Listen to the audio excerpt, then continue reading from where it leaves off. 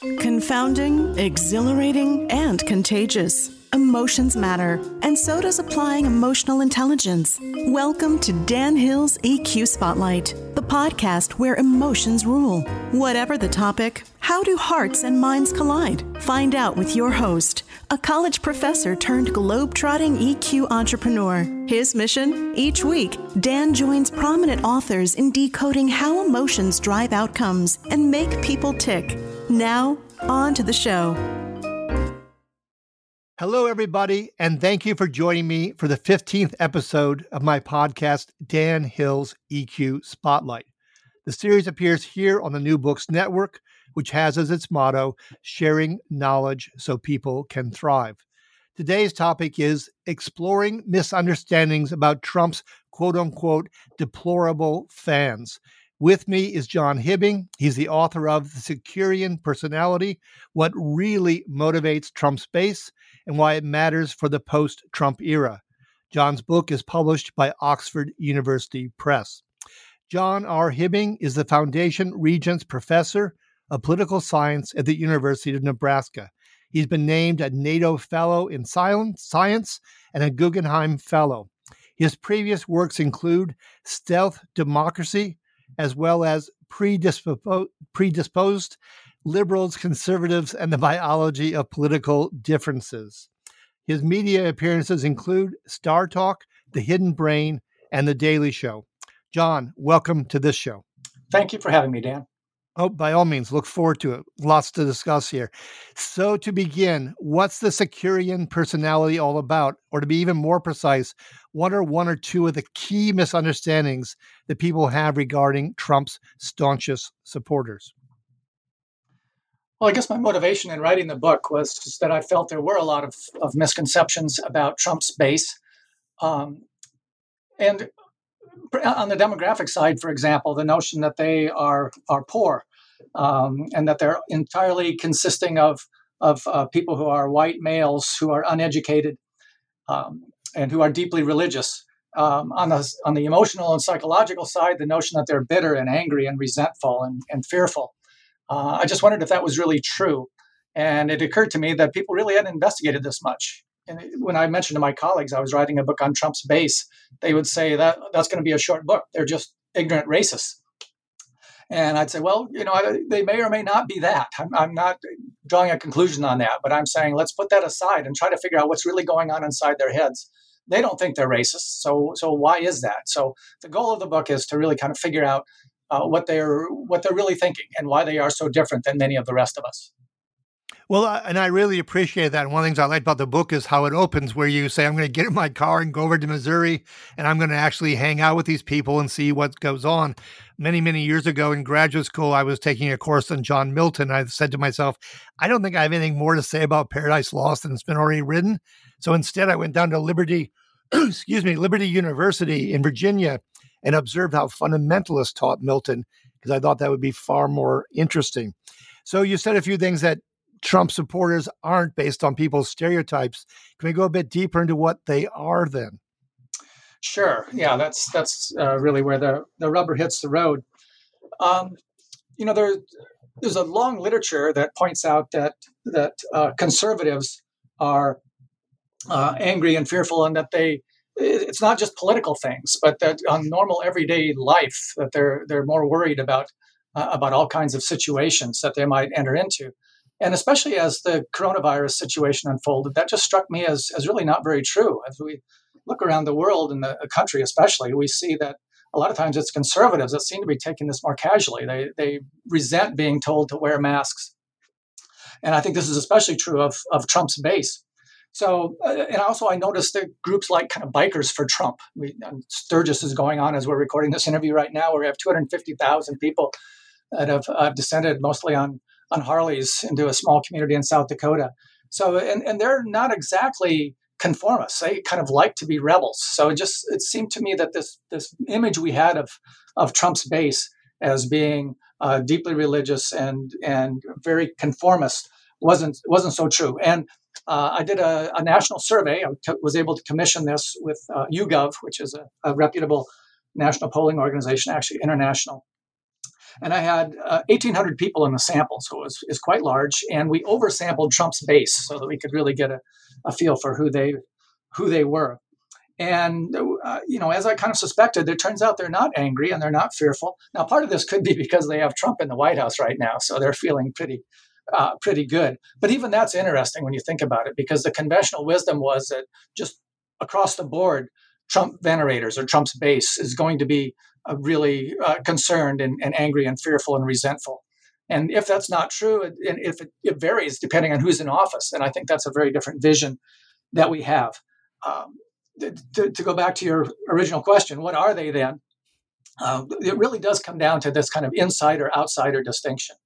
And what I found, the strongest differentiations I got with all the questions I asked, I think there were 250 items in my survey, and where we really got major differences between Trump supporters and other conservatives, by the way, I'm not just comparing them to liberals, would be on issues like immigration and gun control and race. And that's where you saw this notion that Trump's base seems to have a very strong and some would say narrow definition of who an insider is. And anybody who's an outsider, especially immigrants and people who aren't Christians and people who support those individuals, are kind of fellow travelers, those are the ones we have to be concerned about. And so that to me is the essence. And that's why I call the book The Securitarian Personality, because they're really after not authority, as a lot of people maintain, but security from what they see as outsiders. Okay, so it's a vision that's cultural, it's personal identity, but they still do want security in some way. Isn't that where the term securitarian comes from, as opposed to Unitarian? That's right. No, that's a good point. They do want security. I think that's key. And I make the argument that they don't want authority because if you think about it, it's only a very specific kind of authority that they resonate to. They certainly didn't like it when Barack Obama signed a lot of executive orders. And they don't like being told what to do, as we see with the mask situation during COVID. But what they do want is to be secure from outsiders. And so it is a specific type of security, not just, they're not going around saying, I want to curl up in a ball and I'm worried about disease or I'm worried about clowns or death. In my survey, I actually found that liberals tended to be more concerned about those types of things. But then if you shift it around to things like threats from foreign countries, immigrants, that's where you see a really big difference. And that's where the desire for security comes into play. Okay, yeah, you kind of take the words from my mouth, because I was reading the book and I was saying, yeah, these are people who are not exactly huddled in the fetal position. Yeah. They might want security, but they're not, feeling like they're in a defensive mode in terms of, well, let's go into the next question. You talked about them being extroverts, in fact. Let's go down the psychological rabbit hole for a bit here. So you say that kind of a different version of Teddy Roosevelt's famous speak softly but carry a big stick. So if we look at Trump's personality versus a Teddy Roosevelt or an Andrew Jackson or a Nixon, I want to go to Trump supporters here in a moment, but let's just stay with Trump for a moment. What's his personality in your point of view, using particularly the big five factor? Yeah, I know you've written yourself, Dan, on the emotionality of leaders and personality traits. So I'm not sure I could add a whole lot to that. I mean, the book does focus on Trump supporters. There have been a lot of good books written on Trump himself. I didn't survey Trump, so sure. When I talk about him, I'm mostly just speculating. But I do think this emphasis on strength is something that you see, and not just strength for the country, but also personal strength. That's a big deal to him, and it's a big deal to most of his supporters as well. So that doesn't exactly map onto the big five, but I do think if you were pressing me on kind of what's going on inside their heads, that would be something that it really distinguishes them from other conservatives, by the way, who probably think it's a good idea for a country to be strong.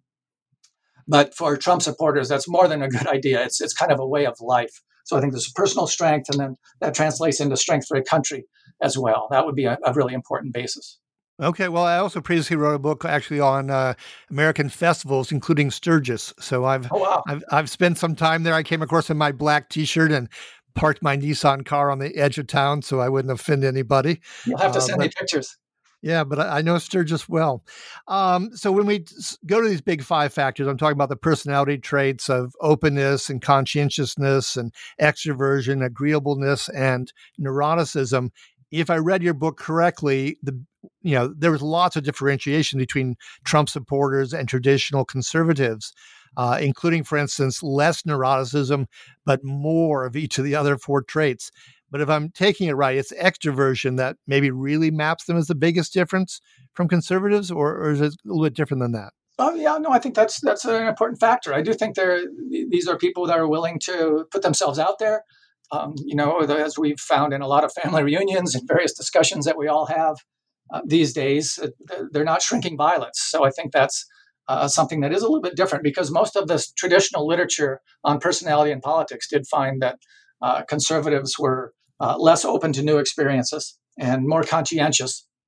And here I'm finding that if anything, Trump venerators are fairly open to new experiences. At least they say. Remember, that's one of the difficulties with these personality items, is that it is self-report.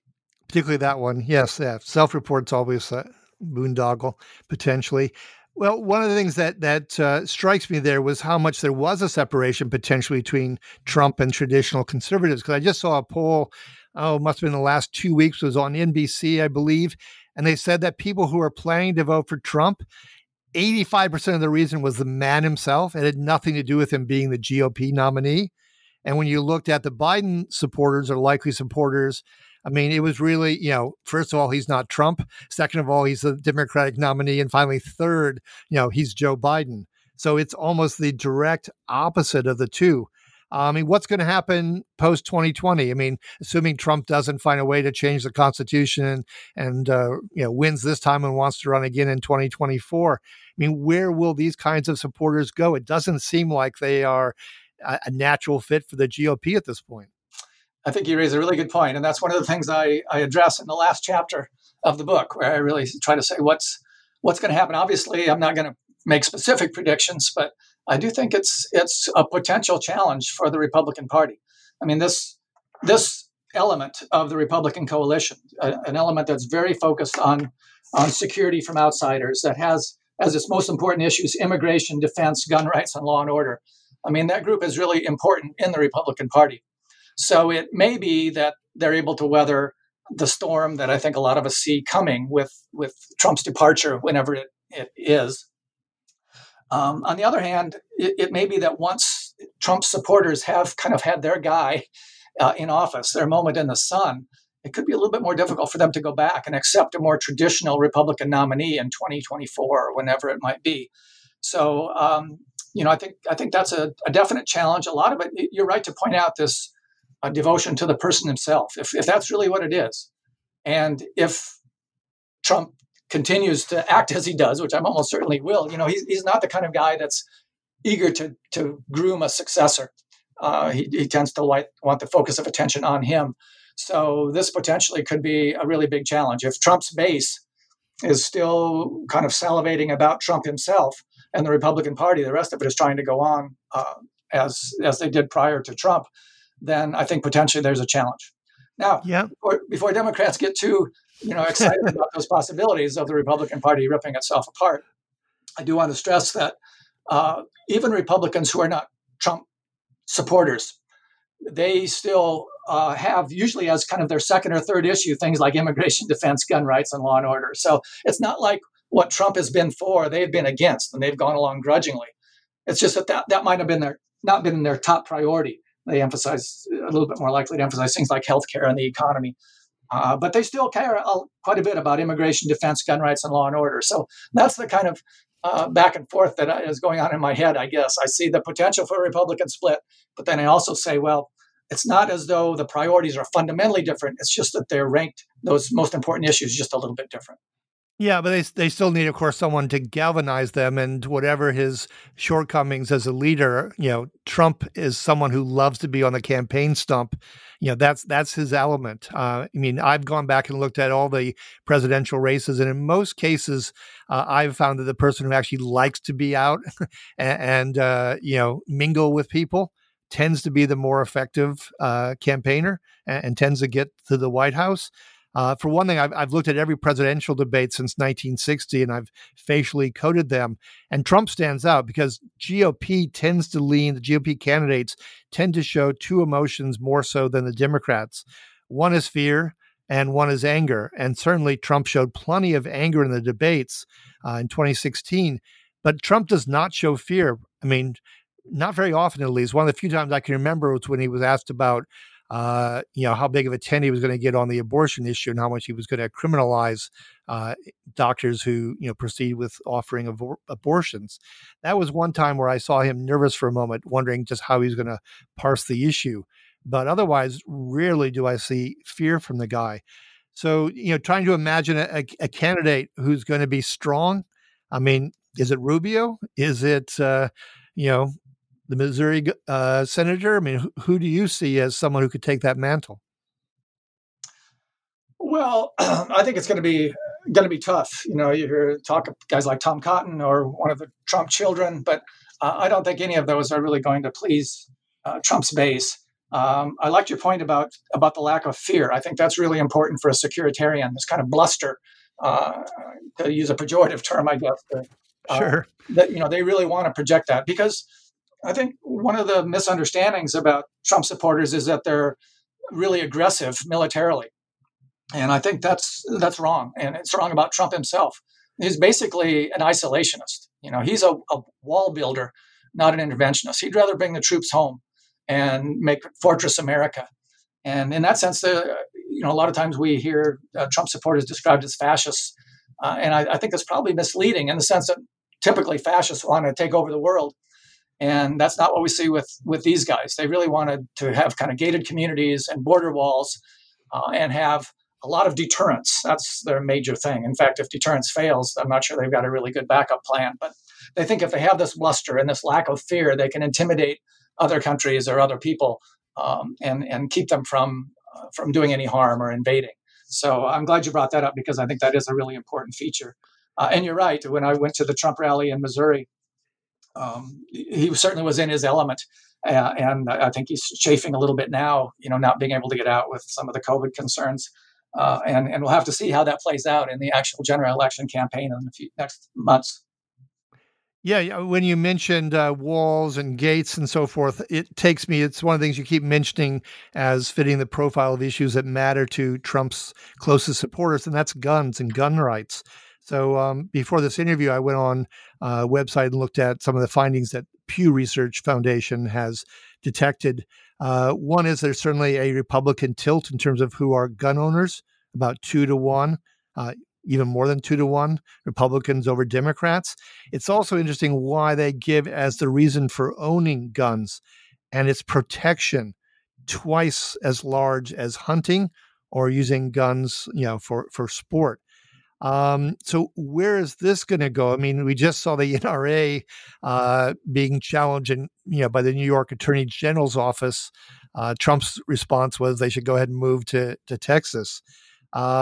Are we going to see some, belligerent action in this case because they think the stakes are so high and it's about protection, or what? 'Cause I do take your point that these are not people who are interventionists, at least not overseas. Yeah, good point. The one question that I liked in the survey was, if you had a choice between having a really strong national defense and military, or being able to have private ownership of guns, which would you take? And Trump's base overwhelmingly went for the guns. So I think this is an interesting concept. They certainly like the military. They like the fact that Trump increased spending for the military. But if push comes to shove, they'd really rather defend themselves than have somebody else defend them, even if it's a military that they love. So this notion, I have some quotes from David French and others in the National Review talking about why people own guns and why they like to carry. And you're certainly right. It's not to hunt. Another question I had in the survey was whether they had hunted or fished in the last 5 years. And Trump supporters were actually less likely than people in other political groups to have done that. I mean, barely. But the point is they're certainly not using those guns to hunt. They like the feeling that they get. That's back to that notion of being, kind of intimidating and having knowing that revolver is in the closet. Just gives them a supportive feeling that I don't think the rest of us who are not maybe devoted to gun ownership can appreciate. So that's one of my lessons. And they'd rather have this protection being done by themselves. They feel good about that when that happens than have somebody else do it. Not that they are opposed to the military, but that personal protection and being having personal agency, I guess, in their protection is really important to them.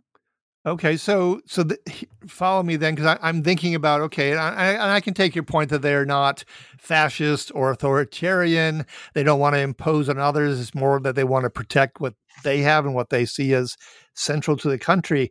But if they saw the fabric of society declining in their point of view, if they saw, protesters like Chicago just last night, in Portland, Oregon, many nights, is there a point at which they would band together and take actions, or are they really quite separate from the right-wing militias that we see out and about at times, including in Germany? I'm not quite sure what you mean by band together. I mean, that would be interesting, what that would entail. And certainly they don't like the protesters. I've been in communication with one Trump supporter that I met during my research, and she is just absolutely terrorized by what's going on in Portland. This notion that people who maybe aren't the same skin color, who don't have quite the same respect for the police, are kind of getting together and doing things and maybe engaging in some property damage. Again, that I don't suppose anybody likes some of those things, property damage and all, but it strikes Trump supporters in a way, they're securitarians, I should say, in a way that I think other people can't quite understand. And I think, will they band together? They're happy for somebody to do something about it. But they're also quite willing to think that they need to take this into their own hands, that they need to take steps to have security in their homes, to have a place in the country, to stockpile gold or whatever it might be, and have lots of ammunition ready. So I think that's a very important impulse that is present among Trump's base. Okay, yeah. By band together, I'm not even sure if I know what I mean necessarily, but I did notice a couple of news stories, like, for instance, there was going to be a rally for George Floyd in Idaho, in a smaller town. And when they showed up to hold their protests and support, I guess I'll have to say more right-wing types. I'm not sure if they were organized entirely, but there were a bunch of people who showed up and were quite intimidating with large weapons. And the day passed peacefully, but there was some foreboding there. I guess is what I'm bringing up as a specter. Yeah, they definitely think that we need to stand up to these people who are outsiders and who are supporting outsiders. This is a threat to all that they hold dear. And yeah, if that means supporting the military, they'll do that. If it means getting together in a militia, they'll do that. If it means going off to their bunker, they'll do that. Okay. One of the things that also came up in your book and in your survey data was, you're right. These are people who sometimes might be seen as, economic losers, but in fact they're quite, decently affluent in many cases. Where might they go in the future? And I say this in terms of, I'm seeing some political commentators saying we might be facing a situation where some people are in favor of democracy, particularly a democracy that they think might be more leveling or fair or address some inequalities, and others who may very much give in to, I guess I'll call it more of an oligarchy, that's a way to have structure and allows that those that are wealthier will maintain their rights and their privileges and their ability to exert influence, if not control, on the culture, society, the economy, etc. Where might these Trump supporters, the strongest among them, go if there's really this bifurcation, this friction between oligarchy versus democracy? Well, they go firmly on the side of oligarchy in that case. I mean, I think my argument in the book is that Trump supporters are not as concerned about economics as we might think. But let me qualify that. Certainly they have economic concerns, but they see a lot of the concerns through these more social kinds of lenses. They think people who talk about mitigating inequality, they're basically just trying to give money to outsiders. And again, outsiders don't have to be people who are outside the country, but people who don't fit their kind of white Christian male, fourth generation American vision of things. So, they generally are opposed to things like welfare spending because they think that money is going to go to people who are not really insiders. They don't like regulations, not so much for pure economic reasons, but because they think this is a way that the government could kind of emasculate citizens. And eventually, if they can take away our right to, throw corrugated cardboard in the trash, then they can probably take away our right to hold a gun and things like that. So I think they're just, to me, it still comes back to security, even though a lot of these things are couched kind of in economic terms. Okay. Well, what I'm hearing really clearly as I'm listening to your answer is don't tread on me. That banner that you do see at rallies sometimes. Yeah, I think that's right. So if we, and so much of this support is around Trump, and I think I agree with you that I don't see at the moment someone who's readily going to step up and take over this mantle. Ben Sasse from your state is certainly a very different person than Donald Trump. How about within Trump's ever-evolving cabinet and circle of advisors? Is there anybody that you think, I don't see them necessarily as a political leader, but someone who really fits the kind of person that Trump supporters are in favor of? I'm thinking about people from Stephen Miller to William Barr to Jared Kushner, Ivanka, Mike Pompeo, Kellyanne Conway, Mike Pence. Any of those kind of fit the mold of someone they like, even if that may not be the next generation leader? Yeah, I think all those have possibilities. Well, actually, a few of those I suppose you mentioned are not probably going to throw their hat in the ring in terms of a potential presidential candidate, but they all certainly are cut from that cloth. And yeah, I think you're right to bring up guys like Stephen Miller. I mean, this notion of securitarian and the view of the world as a battle between so-called insiders and outsiders, I think that's never been clearer than it is in the words of Stephen Miller. Yeah, of all the people, he really strikes me as, first of all, he's not gone away, unlike so many people in Trump's world. But he was there really at the start. He was someone who was an early advisor for Trump, with Sessions, really pushed the immigration issue that's so, front and center for Stephen Miller. That seems to me like the really natural fit to this securitarian mindset. I mean, it is not unitarian, whatsoever. Yeah, no, I think that's a good point. And, one of the things that I think is sometimes missed about Trump himself is you'll hear it said that, well, this is kind of an act, and he's just been really shrewd and realizing that there's a segment of the population that would be into this kind of thing, so he adopted that. And I really don't believe that. I think this is Trump very deeply. This is who he is. And, I go back to his reaction to the Central Park Five.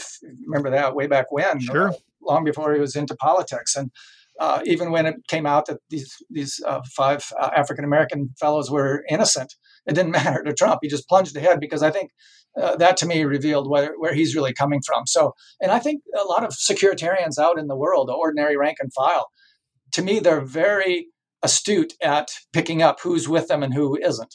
And they're concerned about this, that they might have a Republican nominee who kind of says the right things, but doesn't really feel that.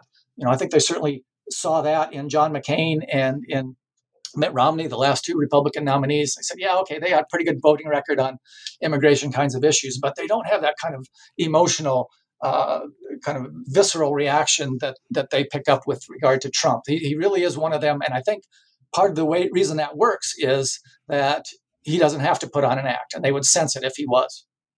Yeah, no, I mean, I've spent time with Mitt Romney. In fact, one time since I lived next door to Iowa, I spent half an afternoon where it was supposed to be a Romney rally in a small town, gathering around a picnic table. In the end, it proved to be three of us and the Romney family. So I had 4 hours, wow, with a group of less than 10 of us hanging out with Mitt Romney. There's no way the kind of people you're describing would go for a Mitt Romney, in my opinion. Right. It's also true that although Trump shows a lot of anger and pronounced anger, really, I think the defining emotion for Trump is one, sadness, grievances, and the other one is disgust. I mean, the guy is, after all, a germaphobe and doesn't have a lot of close friends. And I really do agree with you that I think there's this distinction. He doesn't like anything that's unfamiliar. This is someone who doesn't travel much overseas as a leader. I don't think he's ever been to Africa in his life. I think one time he's been to South America, maybe more than once, but very rarely. This is not a man who likes to travel. He likes to be within the fortress, within the penthouse, within the White House, on the golf course. Familiar things is what this guy seems to go to. So you've mentioned mask a few times, and I mean, obviously that's the thing that's still roiling us. Is there other ways that we're going to see issues over the horizon? I mean, that's a health crisis that's not going away, but I'm thinking about a vaccine when it comes. Are these people going to accept that the vaccine, which comes from, possibly Oxford University, is legit? I mean, what else is their instinct for the familiar and not being imposed on going to lead us to? I think you're right to raise a concern about that, because their instinct is to be suspicious, and especially if this is kind of something that's coming from the scientific community. They want the information to come from people that they trust, that are cut from the same cloth as they are, and that they know have the security of this group of insiders as their number one goal. And if the perception of the vaccine is that that's not the case, that it could be a trick, or it might not be purely American, or it seems to be endorsed by people on the left, then I think it is going to be a problem to get people from that corner of the population to really sign on to using the vaccine. Okay. Well, when I think about people who want security, then my mind goes in part to, well, guess what? Climate change is a big game changer, certainly a threat, but it would seem from what you just said, since that again comes from scientists, they're not likely to sign on to that as a big threat. What are, if we go to physical and cultural security issues, what are the biggest threats to these people besides immigrants? I mean, what else do they see as a terrorist? What else is on their top of the list? I would say liberals in many ways. Okay. And I'm quite serious about that, actually, because it's so basically, I should put it more diplomatically. They're concerned about immigrants and people already in the country who aren't really signed on to the American way of life from their perception. And then those people, like they believe people on the left, who are not really buying into it either, and who are too chummy with outsiders, and that makes them suspicious. So, immigration is certainly the number one issue. That's where you see it most clearly. Race is there too. To me, a lot of this goes back to evolution. And when we were in hunter-gatherer bands, which we were for hundreds of thousands of years, the major threat to us was the tribe over the hill. And so, we didn't understand climate change, or we knew we couldn't do anything about it in those small bands, and the same with disease. Those things just happen. But they could do something about that outsider, that guy with a weapon. And so that to me is what it all comes back to. And that, I hope, helps a little bit in kind of understanding why modern Trump supporters seem to be so cavalier about some threats, such as climate change and a virus. But then they really lock onto threats from, as you say, terrorists and immigrants and the might of foreign countries. That was one of the items in the survey that really generated a big response. Trump supporters are very concerned about those kinds of things. So it's kind of a physical, human manifestation of threat, not just some amorphous virus. Yeah, no, I'm a pretty big fan of evolutionary psychology. I read it pretty closely, and this whole focus on, friend or foe is very basic, and skin color obviously can be used as that, as well as cultural signals. We see Trump, of course, talking about, does Biden love God? Do Democrats love America or not? What about China? I mean, it is clearly authoritarian. Trump, though, has, at least himself, some authoritarian instincts and has been a fan of a lot of authoritarian leaders. I mean, China's a threat. Is this something that they're going to sign on that one, at least, even if it's not global warming? I think so. I think there might be, those kinds of things, the might of foreign countries, if they really see the foreign country as a threat. And I think it's kind of interesting. They don't seem to see Russia as a threat. They're not a great economic power right now, and they're not making noises about sending their people over here or anything like that. So I think that it's a little bit easier for them to tolerate somebody like Putin, who does sing their language and may have helped Trump get elected rather. But China, on the other hand, I think they see as a real threat, maybe not militarily, although potentially that too, but certainly economically. That's a threat to America, and I think that's why a lot of Trump supporters can work up a good lather about China, and especially now, if some of these stories are true about China kind of working behind the scenes to get Trump to lose in 2020, that would certainly only increase those kinds of tendencies. Sure. Well, Putin, of course, is Caucasian. He has wrapped himself in the flag of the Russian Orthodox Church. He's been against homosexuality. Yep. China is, not religious officially, probably even anti-religious. It's Asian, and it's got economic might, which Russia does not have. So I guess that's an interesting one. But you mentioned these are people who are not so worried about economic threats. But China, as it harnesses technology and grows its initiatives overseas, will bring an economic threat Yeah. to not just the U.S. but elsewhere. Right, that's true. No, I didn't mean to say that there are no concerns about economic threats. I just think a lot of it looks like economics when it really isn't. And even that's a good example. When Trump was talking about trade in 2016, he would always say, well, China and Japan, they're killing us on trade, and we're no longer going to be subservient when I become president. So it was kind of economics, but really more a country competition kind of thing. And I think that's the way they see it. So China is a threat, yes, economically, and that means they're a threat to these insiders' way of life. And I'm glad your description of China and Russia and how that kind of played out differently, being Asian, have different skin color, the attitude toward God. I think all those things are very relevant. I couldn't have said that better myself. In fact, the God thing, Trump really doesn't go to church very often. And no, I don't imagine. But, for him, it's not really religion so much as Christianity as part of this whole American shtick, the insider thing. And the same with the military in many respects. I mean, Trump weaseled his way out of serving. So you'd think that might be damaging in the eyes of supporters who value security. But as long as he doesn't have to participate himself, but if he sees value in that and in religion and in the military, then that's really what they want. To liberals, it seems like he's being a chicken hawk. But I think from the perspective of a securitarian, he's still advocating what's in this kind of central wheelhouse of Americana. Okay. Before we run out of time, I want to give you an opportunity either to hit on some key point that we haven't yet addressed, or I'd be interested in knowing, since your book is looking to the world beyond Trump, what you are working on next in terms of your scholarship. Either way, either direction in terms of how you want to take that question. Okay, thank you. Well, maybe one thing that I probably didn't stress enough in my comments so far is this attitude toward immigrants, which again I think is essential. And we talked a lot about fear and threat. And what I found interesting in the survey responses was that a lot of Trump's base would answer questions like, do you think immigrants make America better? Many of them said yes, not a majority, but there were a surprising number who said yes. Do immigrants commit less crime than other Americans? And a lot of Trump supporters said yes. So I focused on them just a little bit. And it turns out that these individuals still wanted immigration to stop or to be reduced, even though they said, immigrants are good people who make the country better and don't commit crime. So I wanted to emphasize that they don't need to be scared to think that these other people should stay away. The vision of Trump and his supporters is that we've got our country, you've got yours, you stay in yours, we'll stay in ours, and the world's going to be a better place as a result of that. It's not just that they think those other people are terrible and they're scared of them. That's really not necessary for a Trump supporter's worldview.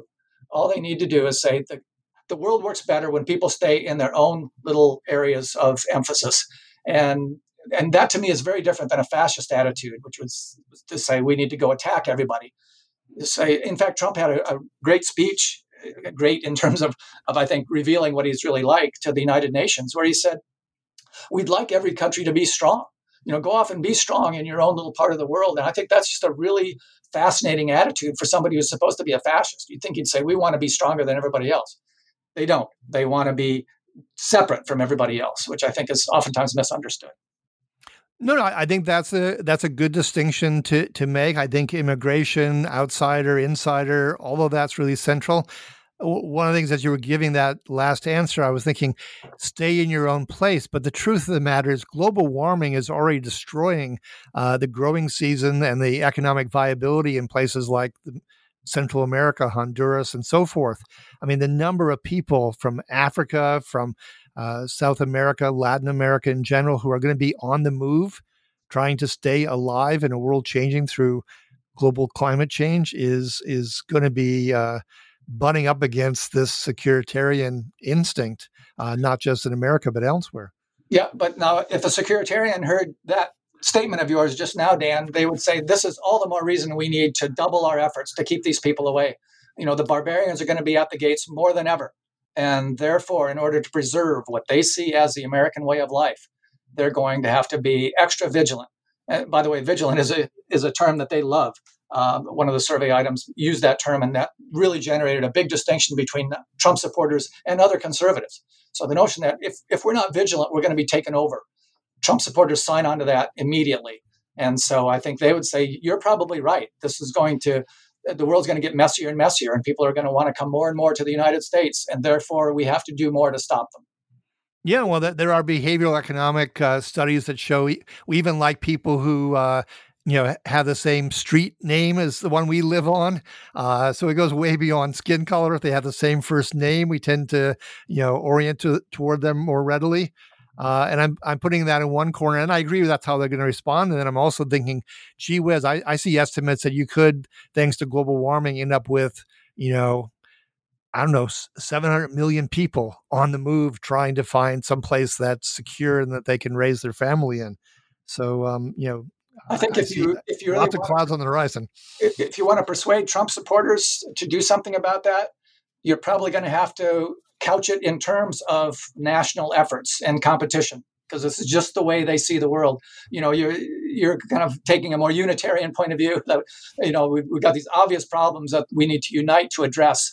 And that is not the instinct of securitarians. But if you can say, look, global warming is affecting Florida and it's weakening the country. A lot of the military leaders have been saying this is a major threat to the security of the United States. As soon as Trump's base starts to buy that argument, then I think they'll be willing to do something about global warming and climate change. But the notion that it's the world's problem and it's your moral obligation to do something about it, that argument is simply a non-starter for them. No, I recognize that. And I confess I'd like the country to do well. And do I have my doubts about the UN's effectiveness? Yes, I do, in fact. But we'll leave it there for today. I want to thank you, John, so much for your time. Thank you again for being a guest on Dan Hill's EQ Spotlight. This has been episode number 15, exploring misunderstandings about Trump's quote-unquote deplorable fans. My guest is John Hibbing, the author of Securitarian Personality, What Really Motivates Trump's Base and Why It Matters for the Post-Trump Era. To check out other episodes or my books or appearances on other people's podcasts, feel free to visit my company's website at the obligatory 3 Ws and sensorylogic.com. There you'll also find your opportunity to contribute to a new book that I'm at work on, and I'm partially crowdsourcing. It's called The Devil's Dictionary of Work Life, and you can find online terms that you can add your own diabolical definitions for.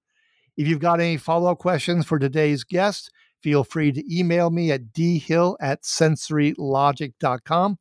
And if you enjoyed today's episode, please be sure to give it a 5-star rating or a review online at iTunes. Social media support is, of course, always gratefully received. Finally, I'd like to conclude every episode with an appropriate epigram.